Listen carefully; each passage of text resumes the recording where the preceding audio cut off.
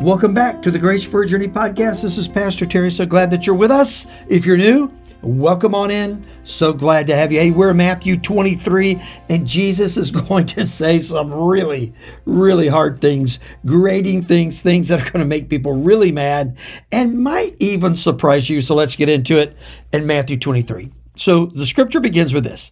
Then Jesus said to the crowds and to his disciples, okay, get the picture.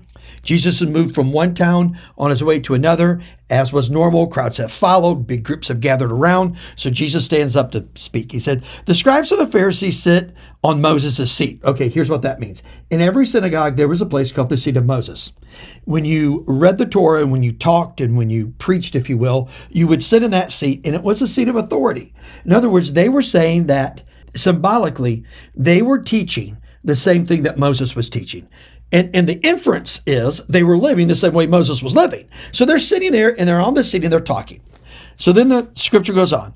So do and observe whatever they tell you, but do not do the works that they do, for they preach, but they do not practice. Oh, so Jesus just says, okay, all these scribes and Pharisees that have been hammering me, just understand, these guys are hypocrites. They sit in the seat and they read the scrolls. Believe the scrolls, but don't watch their life. Their life isn't worth mimicking. Now, in the Jewish system, if you followed a rabbi, you taught people not only how to think, but how to live. So arguably, these people had gone through that process, and they had. So where had they failed? Where they had failed in taking what was said and putting it into action and doing what they were taught to do by their rabbis, who were committed to the scrolls in the book of Moses as well. So here's how Jesus describes what they do, because their life is so convoluted, their teaching has become corrupted. So listen what happens. They tie up heavy burdens, hard to bear. They lay them on people's shoulders, but they themselves are not willing to move them with their finger. In other words, not only do they teach the 10 commandments, which are hard to keep, and the other commandments are to keep, they added up to this point, ready for this?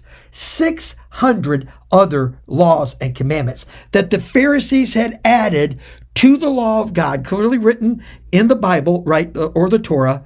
They added 600 more laws.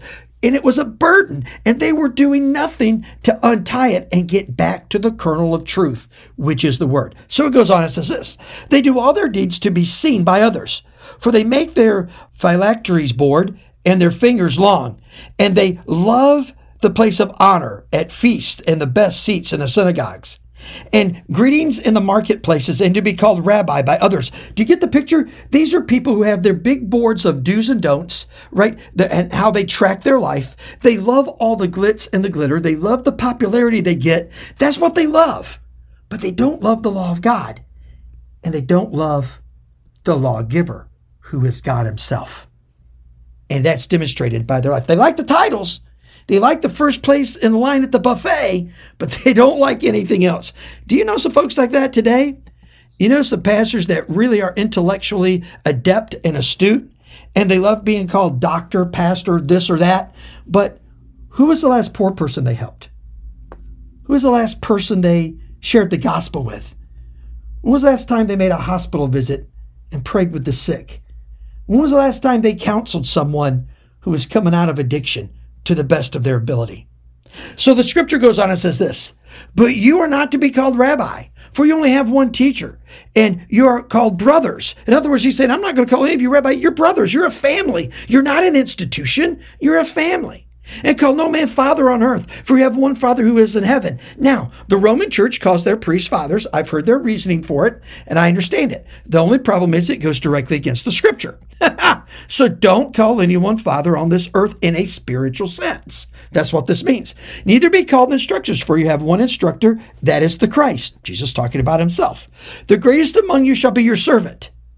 Whoever exalts himself will be humbled, and whoever humbles himself will be exalted.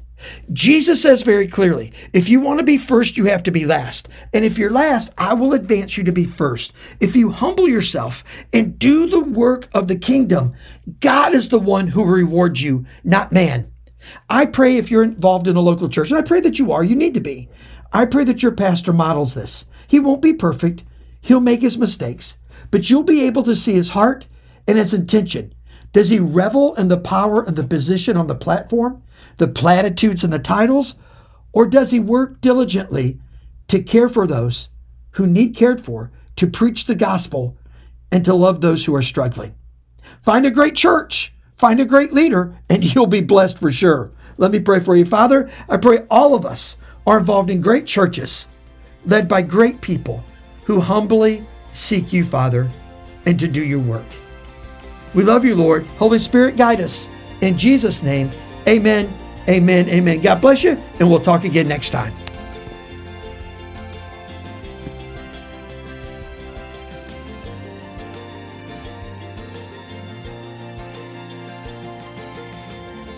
Thank you so much for listening to this edition of the Grace for Your Journey podcast. I pray that it has been a blessing and an encouragement to you.